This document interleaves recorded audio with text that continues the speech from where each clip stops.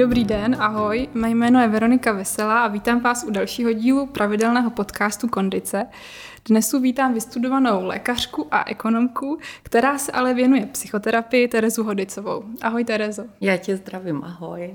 Terezo, na tobě je zajímavé, že jsi vystudovala medicínu, vystudovala si ekonomii, když tak mě oprav, jestli to říkám špatně. Říkáš ale to správně. Věnuješ se vlastně psychoterapii. Vedeš vlastní psychoterapeutickou praxi. Proč? Co tě k tomu dovedlo?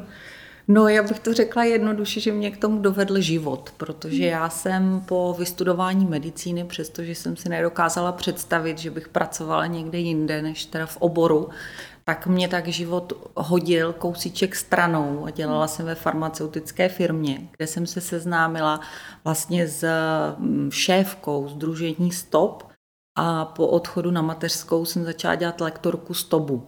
A to mě vlastně přivedlo k tomu všemu ostatnímu, protože jsem vlastně na těch kurzech, které byly hlavně zaměřované na snižování nadváhy a obezity, tak jsem tak nějak přišla do kontaktu s nějakýma psychoterapeutickýma postupama, protože vlastně ve Stobu se pracuje, to se jmenuje kognitivně behaviorální terapie, obezity, skupinová a je to nějaký psychoterapeutický postup, řekněme, ale já jsem vlastně měla jenom krátký takový výcvik, který se týkal vyložení jenom té obezity. A v průběhu teda těch lekcí takzvaných, těch setkání účastnic, tak se začaly otvírat témata, které vlastně s obezitou nesouvisely nebo nesouvisely přímo a začaly se tam otvírat vztahový potíže, nějaký rodinný traumata, řekněme. Jo? A já jsem vlastně nevěděla, jak s tím zacházet, jak těm lidem pomoct a cítila jsem se málo kompetentní se svým vzděláním, co teda s nima. Najednou bylo jasný, že vyvážený talíř nepomůže. Že to není jenom o tom, že... A já vlastně tou medicínou jsem byla taková jako nasměrovaná na to řešit to biologický a tam mě to nabízel vlastně úplně opačný pohled. Takže jsem se začala zajímat o to, jakým způsobem teda si nějak zvýšit dovednosti a kvalifikaci i o práci tímhletím psychologickým směrem a začala jsem se pídit po různých školeních, které jsem absolvovala a vlastně mě to dovedlo až do psychoterapeutického výcviku. Mm-hmm. Takže teď už konzultuješ s lidma vlastně jejich vztahové problémy, jejich emoce, jejich jakoby potíže se vztahem a asi. Mimo jiné. No. A vlastně už to hubnutí ani už to už je stranou. No, v podstatě občas se i toho dotkneme, ale není to rozhodně nějaký fokus mojí práce. Ty máš za sebou i jungiánský výcvik a nějaké psychosomatické kurzy. Pojďme se trošku zabývat teď tou psychosomatikou, protože to je zajímavá disciplína. Ta nás učí, že vlastně naše zdraví není záležitost jenom těla, té biologie, jak jsi mluvila ty, ta medicína, že jo? Ale je to vlastně je to otázka i naší psychiky, našich vztahů. To znamená, že když jsme nemocní, tak to není tak, že by jsme měli slabou imunitu, že by si na nás zasedl nějaký vir nebo bakterie, a nebo když dostaneme infarkt, tak to není, že by nás jako z ničeho nic přepadl jako nějaký zlej zákeřnej tvor, ale je to vlastně, ta psychosomatika říká, že zatím je nějaká historie, jak my prožíváme, jak se vztahujeme, která vlastně determinuje to, zda jakoby, jestli máme tu imunitu silnou, zda onemocníme nebo ne. Jak vlastně podle psychosomatiky vzniká nemoc? No, ono vlastně jakoby takový ten základní model zdraví, který teda v dnešní době uznává už i Světová zdravotnická organizace, takže psychosomatika rozhodně není nějaká alternativa, tak vlastně mluví o nějakým psychospirituálním modelu zdraví. Že všechny tyhle ty oblasti se propojujou a vlastně všechny dohromady mají vliv na zdraví. Ale já třeba účastníkům mých seminářů, nebo v dnešní době už jenom webinářů, tak hodně často probíráme to, že je to přesně, jak jsi říkala, souvislosti teda i to těch vztahů, psychiky a tak dále, ale oni nakonec vlastně ty vztahy, psychika i nějaká spiritualita se propisujou do toho biologického, protože nakonec to biologické je to, čím to můžeme vnímat, to, co se nám děje. Takže když je nám úzko, tak ano, je to psychická záležitost, ale pokud bychom celé tělo měřili a měřili krevní hodnoty všeho možného, tak vlastně zjistíme, že tam ten biologický základ vždycky nějaký je. A teď jenom, abych nemluvila abstraktně, pokud jsem ve stresu, tak se mě uvolňují logicky stresové hormony a v těle vlastně se vytváří celý koktejl různých chemických látek, který mě zase zpětnovazebně ovlivňují to, jak se cítím, jak jsem na tom psychicky.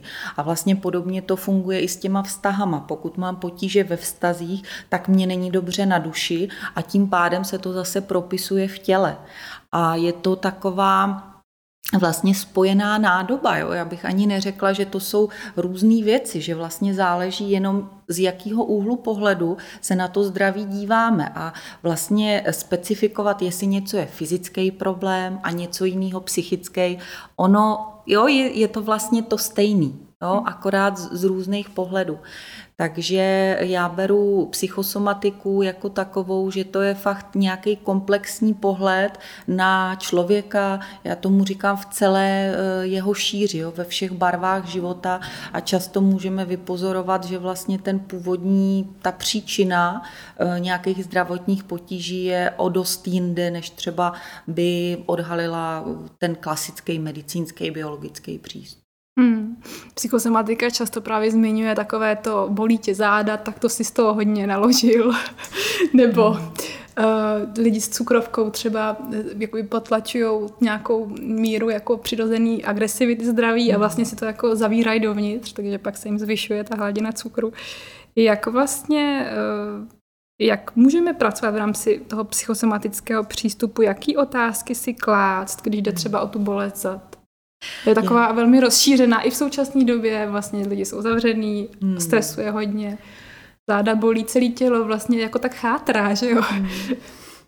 Já bych trošku možná uvedla na pravou míru, jsem ráda, že jsi i uváděla takovej ten příměr, jo, ty starý přísloví, nebo jo, jak se tak říká, máš hodně naloženo, proto tě bolí záda, jak jsi uváděla. A mně to přijde jako příliš zjednodušující. Vím, že v řadách veřejnosti laické, takže převládá ten pohled na psychosomatiku, že to je o tomhletom, že se hledá nějaká symbolická, kterou řeknu, symbolická závislost vlastně. Jo? Ona je to jeden z takových jako principů, který můžou něco naznačovat, jo? Nebo že je taková ta populární bolí tě žaludek, protože ti někdo leží v žaludku. Nemůžeš něco strávit. Nebo zuby, protože nemůžeš něco zkousnout, ale je to jako velice zjednodušující pohled a řekla bych, že to je úplná jako minorita těch případů, který trpí nějakým psychosomatickým onemocněním, že by to bylo zrovna takhle jednoduchý. Většinou tam vypozorováváme těch příčin víc. A ty se ptala na ty otázky, jaký si pokládat, tak na jednu stranu jako můžeme jít po příčinách toho somatického onemocnění, toho těch tělesných symptomů, který máme a vlastně se ptát, co mě to zhoršuje, moje symptomy, na čem všem to záleží a já teda mám jakoby můj oblíbený přístup, kterým pracuji s klientama, tak je právě se i obrátit pozornost na tu druhou stranu a ptát se, co mě to zlepšuje, které oblasti života mě fungují dobře, přestože mám někde problém. A vlastně se dostáváme tímhletím postupem ani ne tak k pátrání po příčině toho onemocnění, ale vlastně takovou oklikou jdeme na to řešení, jo? Kde mám ty zdroje, z čeho můžu brát energii na to nějakým způsobem se s tím onemocněním utkat. Nebo naopak vlastně nedávat tam tolik té pozornosti a občas, a mně se to teda jako potvrzuje velice často, tak se může stát, že když stáhnu pozornost z řešení toho samotného onemocnění, a teď samozřejmě nemluvím o nějakých vážných diagnózách, kde se nesmí promeškat nějaký léčebný plán, jo? Ale fakt třeba to, když mluvila o těch bolestech zad, který nemají nějakou zjevnou závažnou biologickou příčinu, tak když stáhnu pozornost z toho problému a začnu se obracet na to, co v životě funguje, co bych vlastně jakoby chtěla, jak žít svůj život, tak se mně i ten symptom zmírňuje. To se mi líbí, co říkáš. Je to vlastně ta orientace na to, co funguje, toto pozitivní místo, abych vlastně pořád dávala myšlenku a energii do toho, co nefunguje. A snažila se to rozklíčovat, že ono vždycky bude něco, co nefunguje. No. Za mnou právě často chodí klienti, ty, který třeba znám, a oni přijdou s tím, že vlastně zjišťujou, že žijou život, který vůbec nechtějí. A ono, pokud někdo žije život, který nechce, tak vlastně není divu, že to jeho tělo na to odpovídá taky. A reaguje tak, co není úplně příjemný. Jak s takovým, teda teďka si mluvila o myšlení, vlastně o změně myšlení, o změně způsobu myšlení. Lze vyléčit tedy tělo tím, že vlastně změním myšlenky? No, to je taky taková otázka, že jo, která se dává a moje jako jasná odpověď je, že jenom tím si myslím, že ne. Hodně často se vlastně na to upínají, nechci říkat pacienti, ale lidi, kteří třeba trpí nějakým onemocněním, takže musí teda přenastavit nějaké svoje hodnocení, jo, nějak jako duchovně růst a to onemocnění zmizí. Jo, ono velice často jako nezmizí jenom tím, že změní myšlení. Ono, ale vlastně je tam souvislost s tím, že když změním myšlení, velice často, a pokud ho změním teda skutečně a nejenom tak jako na oko, že si každý večer přeříkám nějaký pozitivní afirmace, tak změním svoje chování. A když změním chování, tak velice často ovlivním ten symptom. A vlastně o tom to je. Jo. Hodně lidí třeba i přijde na to, že mě bolí záda, protože i ten příměr, který ty jsi říkal, mám toho hodně naloženo, mám tyhle ty povinnosti, tamhle ty povinnosti, tady mě to jako nefunguje v rodině a tak dále, ale když potom jdeme, tak co s tím teda dělat? Jak to jenom udělat, aby to bylo lepší? Jo? Pokud se na to člověk podívá z pozice nějakého nestranného pozorovatele, tak i si říct, jako, a jak to udělat v těch potížích, v těch problematických tématech, aby to bylo lepší. A ten člověk začne něco vymýšlet. A pak, když přijde třeba po nějaké době a já se ptám, a co jste s tím teda udělala? No, ono to nejde. Takže většinou, nebo často se setkávám s tím, že i když třeba přijdeme na příčinu, co by s tím mohlo souviset, přijdeme i na to, jaký by to mohlo mít řešení, tak ten dotyčný nemá buď dostatek energie, dostatek motivace, anebo odvahy. Protože to je něco měnit ve svém životě, tak potřebuje hodně velkou dávku odvahy. No a pokud tohle se nepropojí, pokud ta odvaha tam chybí, energie tam chybí, tak se nezmění nic. Může měnit myšlení až na půdu, jak já říkám, a nestane se nic, pokud nedojde i k té změně chování. Jasně. Ale co teda bych k tomu ještě dodala, takže ono to jako není špatně.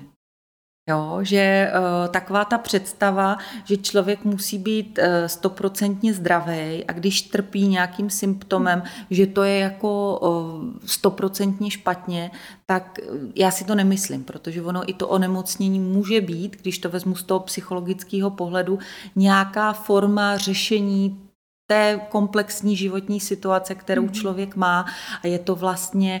A to je, se vracím další takový jako psychosomatický princip, že každý symptom onemocnění má komunikační funkci. A nemůžu změnit symptom, pokud tím komunikuju něco, co potřebuju tomu okolí dát vědět. Jo, je to vlastně jediný východisko z té situace. Mně to přijde jako takový velký přijetí, jo? Že vlastně, když mám teda ten fyzický problém, už bolí mě záda, nebo třeba ochabujou mi svaly na rukou, nebo už třeba něco vážnějšího, tak vlastně smířit se s tím, že tím teda něco komunikuju, že to je pro to okolí, nebo je to takový už z hůry, jako hodně smíření tam cítím. Nevím, jestli to je spoustu lidí, asi výzva pro spoustu lidí smířit se s tím, že... A zase se mi líbí, jak říkáš, jako tento pohled taky. Ono třeba, já dávám hodně často za příklad ekzémy. Jo, jako takovej... Je taková mírná, tam chápu, že... A vlastně exémem... S tím se dá ještě žít. Dá se s tím určitě, jako dá se s tím žít, ale třeba jsem jenom chtěla vysvětlit ten komunikační efekt, který to může mít, jo? Že na jednu stranu, a taky jak se to nedá vysvětlovat jedním nějakým možným způsobem, jo? Třeba speciálně u toho exému, ta komunikace může být více mě dotýkej, maž mě všema mastičkama, pokud třeba mluvím o dítěti, protože mám nedostatek fyzického kontaktu, tak potřebuju, aby se mě někdo dotýkal, někdo se o mě staral, anebo to právě může být jako dej ruce pryč, jo, už toho mám dost a nechci, aby mě pořád někdo do všeho lezl. Potřebuju mít svoje hranice. Takže jo, i tam vlastně vystopovat to, jaká ta komunikace, jaká ta zpráva je. Za tím onemocněním, co to říká. Právě, tak nemusí být zdaleka jednoznačná. Tak to je těžká disciplína, to teda pojďme od toho dál možná. Teďka ještě často se zmiňuje v psychosomatickém přístupu, že za všemi nemocemi vlastně stojí emoce, nebo nějaká jako nespracované trauma z dětství, nebo... A chci se zeptat, emoce, to je teďka velké téma i vzhledem jako ke krizi, jsme v karanténách, jsme na home officech a spoustu lidí to řeší, vím, i na sociálních sítích, jak tedy ty emoce, jak s nima vůbec pracovat. Příklad je, když občas jako... Já nevím, mně přijdou takový zvířátka, ty emoce, jo? Že někdy jako vlastně, když je vypustím, tak jako splašeně vyběhnou a můžou třeba ublížit někomu. Někdo výbuch vzteku může zničit vztah, nebo jo, jako... Nebo naopak, když s tobě dusím tu emoci zase, tak vlastně tam možná je ta příčina té nemoci, že vlastně ji neprojevím, ale taky tím neudělám dobře. No tak otázka na emoce, možná pojďme nejdřív, co to jsou emoce, a pak jak s nima pracovat. Podívat se na ně trochu, jako demitizovat je, jo? Jako, že to není takovej šílený vlk nebo šílený netvor, ale vlastně jak s nima pracovat. No. Já z toho tématu zase udělám ještě takovou krok stranou. Jo? Uteču z těch, jak zvládnout emoce, krok 1 až 10. Jo? Tak ještě teda... Já jsem si to chtěla strukturovat, když jsem se tady na terku připravila, jako pojďme dát návod. Jsem taková, že tak ty mi to zase rozbiješ, tak pojď do toho. No, ale ono to je možná i důležitý k tomu, když někdo chce krotit svoje emoce nebo s nima nějak jako bojovat, tak si uvědomit to, že emoce je silně biologická záležitost. Jo? Že to není jenom o té psychice, že teda teď mám vztek, teď mám strach, ale je to o tom, co se mně děje v těle. Mně se jako velice líbí takový pohled na emoci, jakože to je 6. smysl, který na rozdíl od zraku, sluchu, čichu a tak dále, který jsou obrácený ven, tak emoce jsou obrácený dovnitř do těla. A vlastně nám dávají informaci, co se děje uvnitř těla. Jestli mám zvýšenou srdeční frekvenci, jestli mám uvolněný adrenalin plus miliardu dalších chemických látek. A vlastně s tímhletím pohledem zase... Jo, tu emoci beru vlastně jinak. Jo. Dává mě informaci o tom, co teda uvnitř toho těla a současně mě vlastně ovlivňuje, jak to tělo má dál fungovat. Pokud mám vztek, že jo, tak je to klasika, to každý asi ví, tak je to ta příprava pro útěk nebo útok. Jo, a máme to takhle jako evolučně zakódovaný, jo, z toho se prostě nevyhrabeme. Vím, že před časem, když Radim Uzel v nějakém rozhovoru řekl, že muži jsou zvířata a tak dále, tak se zvedla obrovská vlna odporu, že přece muži nejsou. No, emocí přesně tak, že muži nejsou zvířata, ale podle mě jako v každém je kus toho zvířete. I v ženách, přesně tak. A nemůže nebýt. A to zvíře jsou teda ty emoce. No, já bych neřekla, že přímo ty emoce, ale spíš jako nějaký předem naprogramovaný reakce, který to naše tělo má. Taky nepřemýšlíme nad tím, jestli nám tráví žaludek, že jo. Jo, nemusíme nad tím přemýšlet, protože už to takhle funguje. A stejně tak funguje stresová reakce, která je vlastně ten biologický korelát emocí. A s tím prostě nemáme šanci nic udělat. A to, s čím máme šanci něco udělat, tak je to, jak teda se budeme chovat, když ta emoce, potažmo, ta vlastně biologická, ten biologický stav toho našeho těla aktuální, tak co s ním teda jako provedeme. No a teď mě napadá úplně otázka, jako čím to vlastně, že se teďka ty emoce všem spustily v té situaci. Jak to vysvětluješ ty se svýma zkušenostma? No, protože už jsou bezradný. No. Je to něco, co není přirozený, nikdy jsme to nezažili, nemáme s čím srovnávat, jo? Protože to je taky věc, kterou já teda často v terapiích řeším, tak je interpretace nějaké zkušenosti. Jo, nebo aktuální, co člověk zažívá. A v dnešní době je velice těžký si to interpretovat, protože je vlastně kolem chaos, zmatek. No, nikdo neví, jak se v tom zorientovat. A vlastně paradoxně tím, že máme přístup k velkému množství informací, tak ten chaos je o to větší. Mm-hmm. Jak jsme tady předtím, než jsme začali natáčet, mluvili o tom, že jsem teď byla na chalupě, kde jsem štípala dřevo a topila v kamnech, tak tam je to takový jednoduše interpretovatelný. Tam člověk přesně ví, že jo, co má udělat a k čemu to je. Zatímco v té dnešní době vlastně jako vůbec nevíme a jsme dezorientovaní. A samozřejmě, že to spouští stresovou reakci zvíře, když je dezorientovaný a zvlášť ještě, když má pocit, že je třeba nějak jako chytaný, jo, nebo na něho někdo útočí, což spousta lidí tenhle ten pocit mají a dle mýho názoru i oprávněně občas, tak vlastně se spouští tyhle ty poplachové reakce a jako špatně se to řeší každopádně. No, je přirozený, že se spouští. No a teď já teda stejně po tobě budu chtít z tebe teď vyždímat nějaký ten návod, jo. Tak pojďme na to teda, když otázka vlastně teda já si často všímám toho, že emoce máme jako tendenci hodnotit, jo? Že jako špatná emoce, dobrá emoce a vlastně to je další stres, jo? Že my si vlastně spoustu reakcí nedovolujeme, zakazujeme, někdy vlastně vypěníme a pak si to vyčítáme zpětně. Tak jak to vlastně s těma emocema, jak na to koukáš ty? No, já bych jako striktně oddělovala emoci jako takovou a ty projevy. No.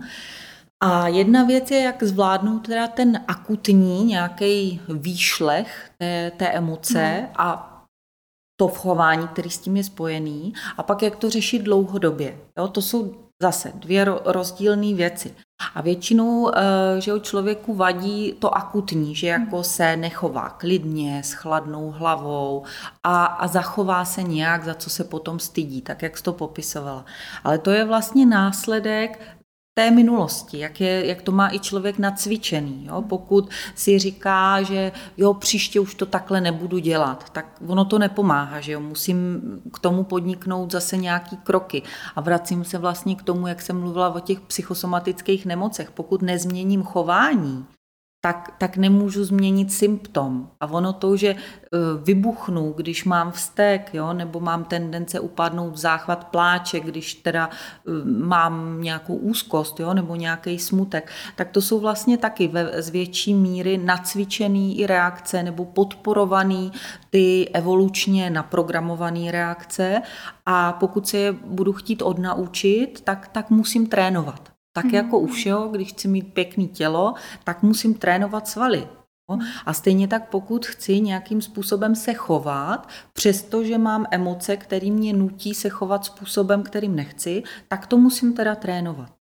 No, takže třeba z mé praxe, když bych si vzala a slibuju, že řeknu už něco i konkrétního, tak když za mnou přijdou lidi, který, a teď je toho fakt hodně, aspoň teda u mě, který přichází s velkýma úzkostma, s panickýma atakama, což vlastně všechno jsou emoce, které nemůžou ven. Ty zatlačení, no. Přesně tak, no. A vlastně, že úzkost, to je málo prostoru. Ta dnešní doba tomuhle tomu nahrává a i v tom symbolickém slova smyslu. No ale když teda za mnou přijdu, tak já říkám, no tak je potřeba teda to nějak vypustit ven. To, co je v tom úzkým, když jsme v úzkých, tak potřebujeme prostor. Tak jak to teda udělat? Hledáte ventil nějaký, jo? Právě. A jako pro některé lidi je výhodnější naučit se relaxační techniky, pro někoho je účinnější to ze sebe dostat ven nějakým jiným aktivnějším způsobem. Jo?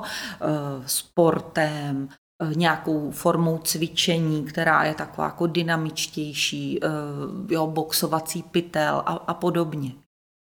Ale to jenom dopovím, když vlastně oni přijdou na to, jo, je to dobrý, to funguje. Já třeba mám z relaxačních technik velice ráda autogenní trénink.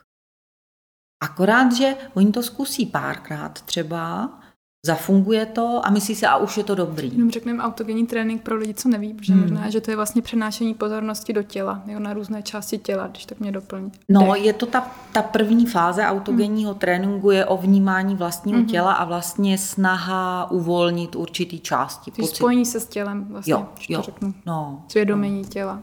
Tak, a nějakých věmů, který v tom těle cítím. Teplo, tíha. No, tak já jsem tě přerušila, to jenom, aby jsme to dovysvětlili. No a já vlastně jsem tím chtěla říct, že přestože třeba ten člověk zjistí, že mu tohle to funguje, tak to netrénuje trvale nebo dlouhodobě. To jako fláká, jo? No, v podstatě jo. A to, jak jsem říká, jo, pak za mnou ten člověk přijde a říká, ono se to nelepší. A já říkám, no a co teda jste pro to dělal? No, jako jednou jsem zkusil ten autogenní trénink, jak jste říkala, já v tom jako nevydržím, ono to jako to teplo v těch rukou, já to prostě neumím. A já říkám, jednou jste to zkoušel. Takže já si myslím, že ona, a teď zase nechci hrát na moderní dobu, jo, to pak si připadám jak babička, když říká, jo, vy mladí, tohleto. No, takže fakt jsme jakoby nějak navyklí na to, že všechno jako musí být hned. Když to jako hned nefunguje, tak je to špatně, jo, tak něco jiného, dalšího. No, ale ono fakt to chce trénovat. Tréninku, říkala. Trénovat. No a jenom dodám ještě jednu větu, že vlastně k tomu, aby člověk byl schopen, jak ty říkáš, zvládat svoje emoce, já to překládám zvládat projevy svých nemocí, svoje chování, tak je potřeba se na to teda připravovat už předtím, než teda tahle ta intenzivní emoce přijde. A fakt proto něco aktivně dělat. Jo? Že takový to, že ono to přece musí jít samo, nějak, jo, nebo změním si vnímání a pohled na svět tak, že pak budu prostě buddhistický mnich. Hodně se mluví, ty jsi říká autogenní trénink, což je vlastně práce s tělem, hodně se mluví i o meditaci, o nějakým sklidňujícím formách cvičení, qigong, yoga pomalá, všechno tohle to vlastně nás vede do toho těla. Tak to je ta příprava možná dobrá na to zvládání těch emocí. Je to výborná příprava a nesmí se to brát, ale jenom teda jako ryze po té tělesné stránce, ale já většinou i klienty, který provázím třeba autogenním tréninkem nebo takovýma těma meditačníma záležitostma, tak aby fakt vnímali i to, co to dělá s jejich psychikou. Kde to vlastně cítí, že se něco změnilo. Aby vlastně byli schopni zaměřit pozornost dovnitř do sebe a tak, jak jsme o tom říkali, že ono je to jedno a to též psychika a fyzično. Jo, ale máme to nějak pomyslně rozdělený, tak aby jako člověk vnímal, jaký to je, když je to teda to dobrý. Já třeba na workshopech, který pořádám, jo, nebo na těch webinářích, tak se ptám, co to pro vás znamená, když jako se cítíte zdraví, jaký to je. A většina lidí pak odpovídá, no když mě nic nebolí, takže jako záporem. Nebo... Právě. A vlastně my ani neumíme pořádně popsat, a ono je to fakt těžký, jo? Já na to taky nemám nějakou jednoznačnou definici slovní. Jaký to teda je, když je to v pořádku, když se cítím dobře. A pak vlastně, když o tom začneš přemýšlet, že jo, tak jako je mě dobře na hrudníku, jo? Mám ho uvolněný, nemám ho sevřený, nemám sevřený žaludek, tak jaký to je? Tak mám uvolněný břicho, jo, to je to uvolněný břicho, jo? Nemám stažený šíjový svaly, který ve stresu se stahujou. A jaký to je teda, jo, když je to v pořádku, no, můžu hýbat rukama, jo, vlastně. A je to ten pocit v těle. Právě, jo. Dobrý pocit v těle. Přesně. A to bych možná řekla, že i jedna z těch postupů, jo, když chceme nějaký konkrétní techniky, tak si začít přemýšlet, jak by se teda vlastně dalo popsat to, když je mně dobře. Jo, a ono ani nemusím přijít na tu formulaci. Jestli ten člověk zažil nebo nezažil. Že? Protože když to nezažil, když to jakoby neprocítil v tom těle, tak vlastně těžko to popíše z té hlavy. To je jedna věc. Jako já nevím, když přijde klient za tebou a ty vidíš na první pohled, že ten v těle prostě je mu nepohodlý, má třeba schrbená ramena, stažený hrudník, sotva dýchá, takže ten dechový stereotyp tam není. jako plnej, že jo, tak na tom člověku už vidíš, vlastně už můžeš, že jo, zase analyzovat, že vidíš nějakou úzkost, nebo co tam je za problém v psychice, že vlastně to tělo, jak jsi mluvila, o tom je displej té duše, tak možná, jestli to... No, já teda jsem přesvědčená o tom, že každý člověk zažil to, když je mu dobře. A i když mu třeba není dobře v některé části těla, tak v nějaké jiné mu dobře je. A to je nadějný. A právě. To nám dává naději. No, to je vlastně ten postup. Jo? Zaměřit se na to, kde to teda funguje a jakým způsobem to teda přenést zpátky. Jo? I do těch míst, kde mě dobře není. Takže pokud mě bolí žaludek, ale nebolí mě ruce, jo, já vím, že to může znít tak jako směšně až skoro, ale tak si říct, a jaký to je teda v těch rukách, jaký tam mám pocit, jo? Já se často klientů ptám, a jak se mají teda vaše ruce? Na druhou stranu, jako pro někoho je to fakt jako velice obtížný vůbec si navnímat, jak se teda má jeho ruka. To nikdy nedělal. Nový. No, teď nedávno jsem měla klienta, který měl fakt jako výrazný tik v oku. Jo, ale fakt výrazný. A řešili jsme nějaký záležitosti, partnerský a tak. A já jsem se ho ptala, a z těch stresů, teda, který z toho máte, tak to kvůli tomu máte i ten tik v tom oku. A on říká, já nevím, že mám tik v oku. A tak mně to vlastně přijde smutný, jak se člověk může jako málo cítit, že o něčem takovým nejenom, že to neřeší, ale že o tom vlastně ani neví. Zajímavý, no. No teď vlastně, já to jenom shrnu ještě, jak jsi o tom mluvila, tak jestli to chápu dobře, tak vlastně spojit se s tím tělem znamená jít i k těm emocím a léčit je. Jo, je to nějaký zvědomění si těla, dýchání do těla, práce s tělem, s dechem. No a ono vlastně, jenom mě k tomu napadá, když bychom vzali to, že ta emoce je šestý smysl, který se dívá dovnitř do těla, tak taky si nemůžeme poručit, že nebudu něco vidět. Nebudu cítit. No, jo, když bychom vzali ty ostatní smysly, jo, tak pokud něco vidím, tak to vidím, i když se mně to nelíbí.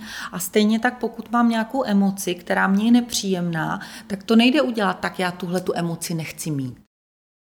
A teď už se dostáváme k další otázce, protože spoustu lidí možná právě si říká, ať už podvědomě nebo vědomě, že vlastně to nechce cítit, že tahle emoce je nepohodlná, já ji zavřu, já ji prostě nevidím, neexistuje, potlačujou to.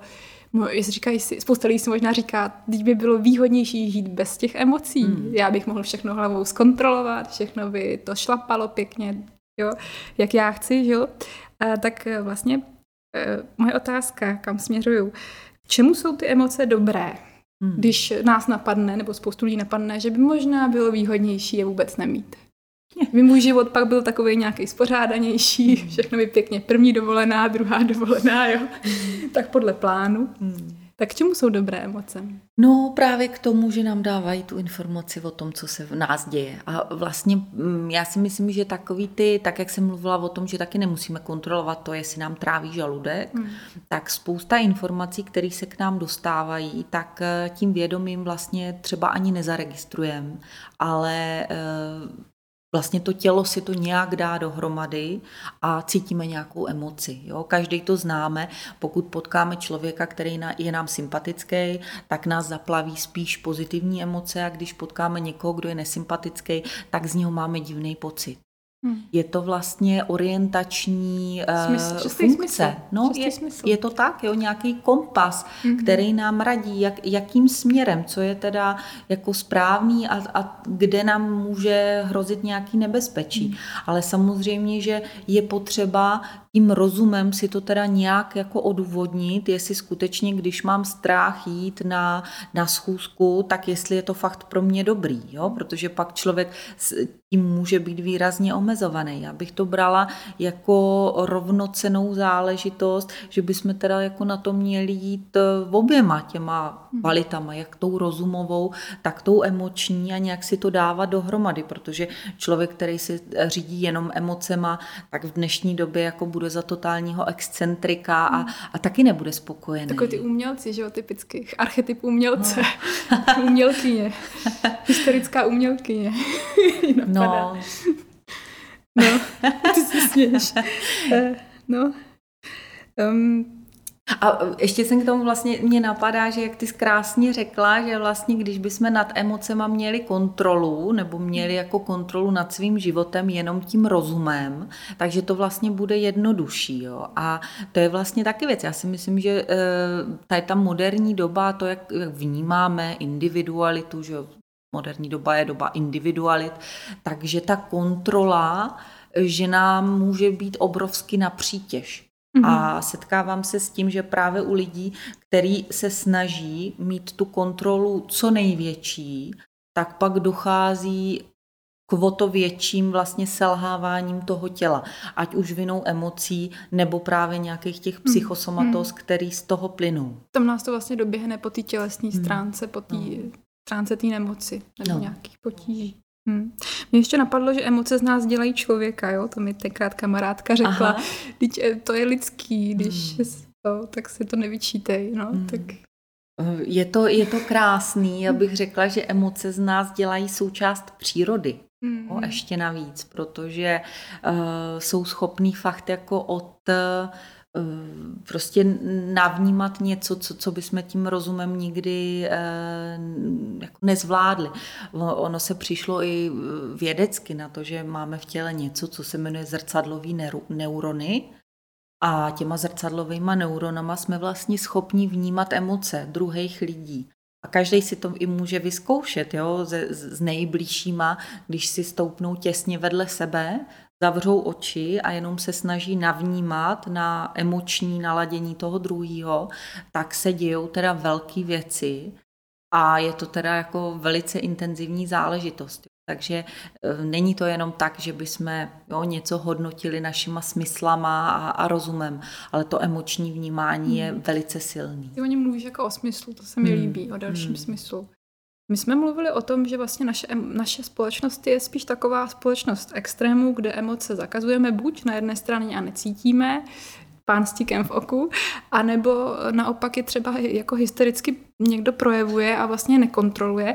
Je to takový jako společnost extrémů, mi přijde, kde je ten střed, nebo zase ta otázka, jak se dostat do toho středu. Já pořád jako pátrám po té rovnováze. Asi pro každého to bude něco jiného, že jo? Pro tu hysterku to bude jiný, než pro toho stuhlýho s tíkem v oku. Právě, to je ono, jak jsme fakt každý úplně jiný, nebo nejsme úplně jiný, jo, ale trošku jiný. A i ta životní cesta, která nás vede vlastně k tomu určitému stereotypu chování, tak je jiná. Jo. Každopádně, že jo, ten zlatý střed je takovej, aby jsme sami ze sebou byli spokojení. Jo, aby jsme se chovali tak, že nám je dobře. A důležitá věc, a teda nabízím další techniku nebo takový pohled na věc, tak je, že vlastně pokud si přiznám, že teda tu emoci mám, byť je nepříjemná, tak mě vlastně uleví od nějakého obviňování se a on mě zase naštval. Teď já jsem úplně jako blbá, proč já se tím nechám naštvávat? Jo? Přiznat si to. Být k sobě upřímnej. A to je vlastně taky jako z těch základních doporučení. První tak vůbec si uvědomit, že teda tuhletu emoci prožívám. To, že to je v pořádku. Jo, že to je fakt ten smysl, ten mě dává tu informaci o tom, že jako něco, to si můžu i třeba formulovat slovně, co mě to teda jako říká, jo? Co mě napadá, když mám tu nepříjemnou emoci. Já úmyslně neříkám špatná emoce, dobrá emoce, jo, ale některá je nám příjemná, některá je nepříjemná, ale všechny nám dávají nějakou informaci. Jo? Ale přiznat si to, že teda to mám a teď to takhle je, a můžu si připravit na to, jak se teda budu chovat. Většinou ale si to musím připravit už předtím. Jo? Že pokud ta emoce přijde a vím, že reaguju nějak přehnaně, přijde silná emoce, nebo mám tendence prožívat teda ty životní situace jako intenzivně, emočně, tak je potřeba si to připravit předem. Jak teda bych to chtěla, aby to bylo. Natrénovat, no. U té přiznání existence emoce tam mě napadá, že jsme právě byli vychovaní jako to nesmíš cítit, nebo dej toho šklebouna pryč z obličeje, jo. Nebo nevstekej se, vrať se, jdi do pokoje a vrať se, až budeš v klidu. Jo, že vlastně jako přiznat tu emoci je možná taky v tom našem vnitřním světě, kde ten autocenzor říká, nesmíš se tak cítit, jo, že tam je velká tendence nepřiznat si ji. Takže vlastně tak jít proti. Vlastně vždycky to je, jako mně přijde člověk v momentě, kdy začne pracovat s emocema, tak jde proti těm navyklým stereotypům. No, ono to ani není o tom, že by jako to nějak špatně cítil, nebo ty jsi tam říká jednu formulaci, kterou jsem teď už zapomněla, jo? Ale vlastně to ve mně vyvolalo emoce, protože tím, že mám 3 děti, tak ono vlastně takový to vnímání a interpretace emocí tak začíná v dětském věku. A mají na to samozřejmě vliv rodiče, pečující osoby a lidi, dospělí, se kterýma se ty děti setkávají a který mu vlastně dávají zpětnou vazbu na to, že ty to máš v pořádku, no, a tomu dítěti. A vlastně pokud se setkává s tím, že když teda je smutný, tak škleboun musí pryč a není to v pořádku, nebo když je vzteklý, takže jako tohle to nesmíš, tvoje emoce je špatně, tak vlastně ten člověk je dezorientovaný. A tam se ta emoce jako blbě přijímá, pokud ti rodič řekne, že tohle to je špatně, takhle se jako nemáš chovat a ty máš z něčeho strach nebo vztek na něco, tak je to potom problém a tohle je pravda, dobře, že jsi na to naťukla, tak si neseme do dospělosti a setkávám se s tím taky často, že vlastně se sebou nemáme kontakt, protože se snažíme tu danou emoci odstřihnout, protože víme, že je jako špatně z nějakého důvodu. A velice obtížně se k tomu zase zpátky dostáváme, aby jsme to přijali a nedělala nám ta biologická odezva té emoce rutiku v těle. Pojďme na konkrétní emoci strachu. V současné době rozšířená emoce, strach ze smrti, strach z nemoci, strach o své blízké, strach vyjít na ulici, strach nenasadit si roušku. Jo, jakoby těch strachů v současné době je to taková prověrka. Tak jak s tím strachem se dá hravě pracovat? Jak si to... Hravě. Jak ty pracuješ se strachem? Je tady strach, aha. Nevím, jak s ním pracovat hravě. Vždycky zmenším, když je tam strach. To asi každý, no. On strach je velikánský. Asi se vrátím k tomu taky, co už jsem říkala. Trošku odklonit pozornost. Strach je k tomu, že nás informuje, že něco může být nebezpečný. A evolučně vlastně neurobiologové přišli na to, že neuronální okruhy, které nám vlastně běží v mozku, které jsou spojeny se emocí strachu, tak jsou vlastně takový jako nejpevnější. No, jakmile přijdeme do kontaktu se situací, která je silně strachová, tak se nám tahleta paměťová stopa ukládá velice hluboko do mozku a už je téměř nesmazatelná. Jo, je to ten důvod, že když pračlověk se setkal s něčím, co ho vystrašilo, tak když to řeknu laicky, tak pro tu přírodu bylo výhodnější, že si to už navždycky zapamatoval a bylo výhodnější, že bude utíkat před něčím, co třeba ani nebezpečný není, než kdyby neutíkal před něčím, co nebezpečný je. Takže vlastně jako... Život zachovávající, jako přesně. Vlastně ten instinkt, jo, nebo no. ten 6. smysl, tak. Takže proto má takovou váhu vlastně. Ano. Tak. Má velikou sílu, velikou intenzitu. Jo? A to je vlastně věc, kterou jsme nezmínili a co jsem chtěla právě o tom taky jako to zmínit, že ono nezáleží ani na tom, co je to za emoci, jakou má konkrétní kvalitu, ale taky jakou má intenzitu. Jo. A přestože se bojím smrti, můžu se bát nákazy, bojím se o svý blízký, bojím se nenasadit si tu roušku, tak záleží na tom, jak intenzivně se bojím.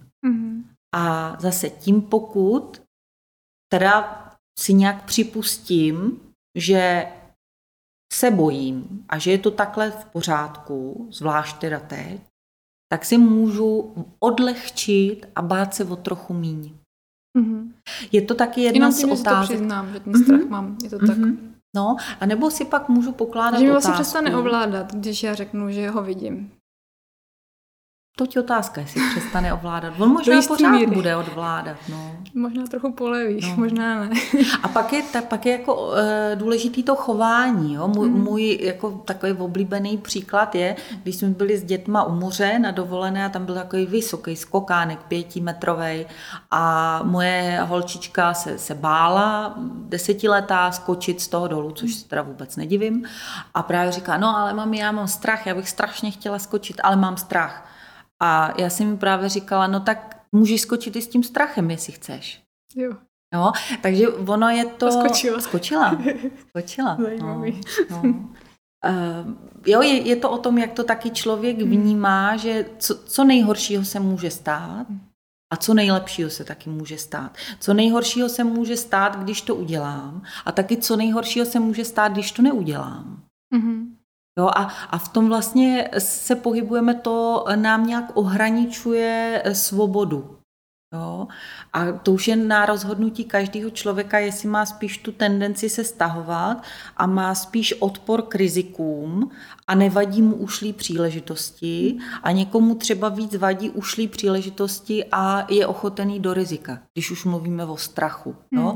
A to je taky jako potřeba vyvážit a neexistuje nějaká jedna jediná rada, jak se zbavit strachu, ale spíš, jo, co mě to může přinést, pokud to překonám, nebo pokud se budu chovat i s tím strachem nějak. Jo.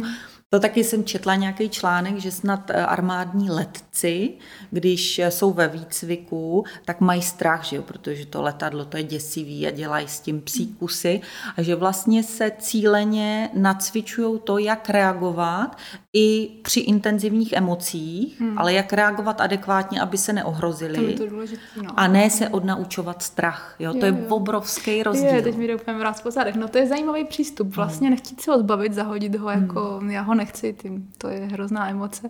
Ale vlastně se naučit s ním, no.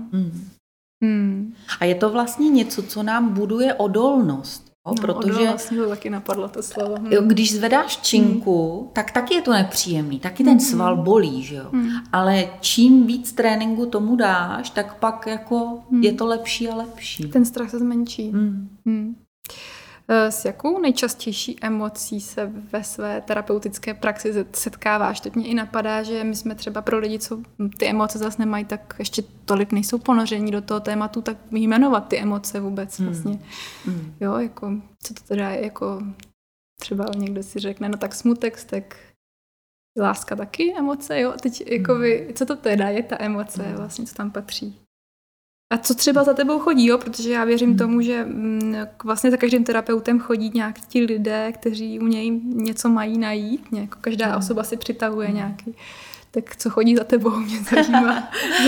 za emoce, s čím chodí za tebou? Tak.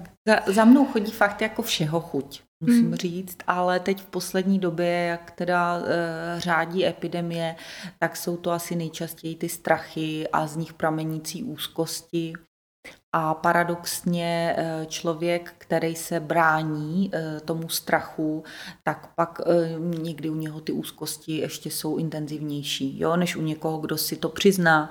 Jo, já jsem jako přecitlivělá, mě to dělá zlé, tak vlastně v souhrnu to snáší líp. Já jsem teď slyšela nějaký rozhovor s psychiatrem, bohužel si nepamatuju jméno, a on vlastně říká, že jeho taková hypotéza je, že lidi, kteří předtím byli nějak psychicky nemocní, takže jsou vlastně zvyklí zvládat nějakou nejistotu ze sebe sama. Jo? Je to o čem mluvila ta kontrola. Jo? Takže oni ví, že když jsou psychicky nemocní, takže ta psychika je může zradit.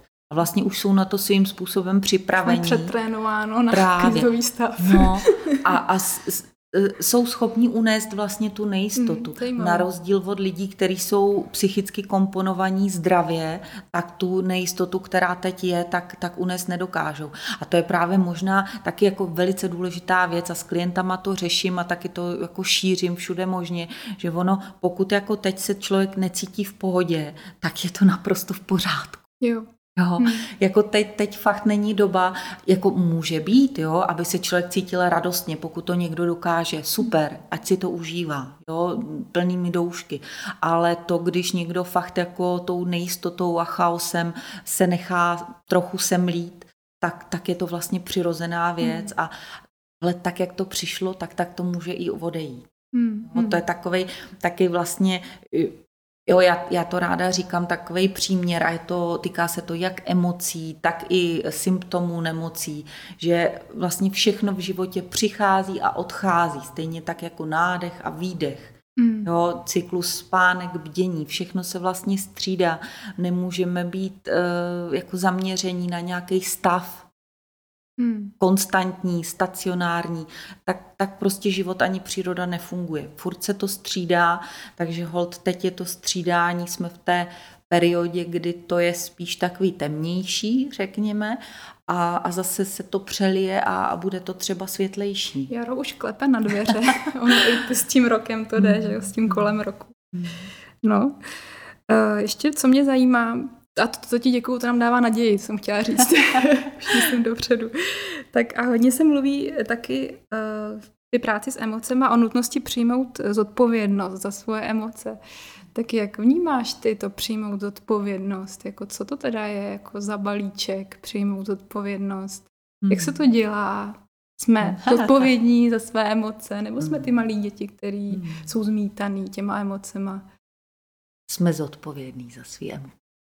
A přestože já třeba pracuji s klientama, s těma dlouhodobejma jako hlubně psychoterapeuticky, že jdeme i do toho dětství a vlastně sondujeme tam právě to, jak jsme se o tom bavili, jo, jaký témata tam vlastně jsou uložený z dětství, nějaký nepřijetí, jo, sebehodnota, jo, a takový jako fakt hodně intenzivní, těžký témata, tak je tendence vlastně to potom zhodit, jo, tak já jsem takhle citlivě koncipovaná, takhle jako emočně labilní, protože rodiče tohle a tohle, jo.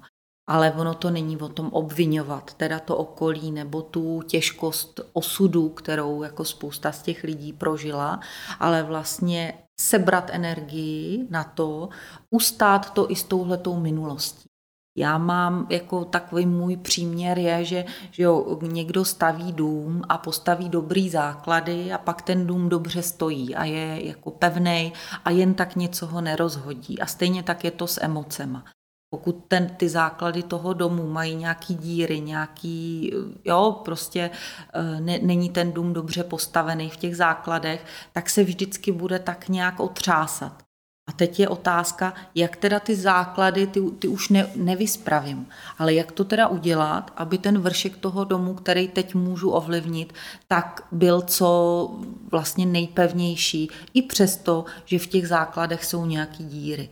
A ono to vždycky jde, protože každý v těch základech máme nějaký zásek, nějakou díru, ale můžeme ovlivnit to, jak to teda budeme vnímat teď. Jo. Takže jsem fakt jako zastáncem toho, že jsme za to zodpovědní a my říkáme zase za emoce, za to chování. Jo? Za ty emoce to nám vlastně to tělo vytvoří nějak, ale za to chování, který s tou emocí je spojený. A myslím si, že ty cesty, jak jako s tím, tak je vůbec si říct, co je pro mě ještě akceptovatelný, jak se teda jako chovat, jo? Když tu emoci mám. Jo? A trénovat teda, jak se co nejvíc dát do pohody, jak nabrat ty zdroje z těch oblastí, kde mě to funguje, na to, abych byla schopna čelit té oblasti, která se mě nějak dotýká, jo, která je pro mě citlivá. Většinou jsou to právě ty místa, které v těch základech toho domu jsou nějaký nezamaltovaný prostě. Teď, abychom to dali do té reality, tak vztah s rodičem a vztah k partnerovi, jo, jako tam jsou ty místa, kde se to projevuje, jestli jsem spokojená v životě nebo nejsem. Vztah i s nadřízením v práci, že jo, třeba vztah s lidma obecně.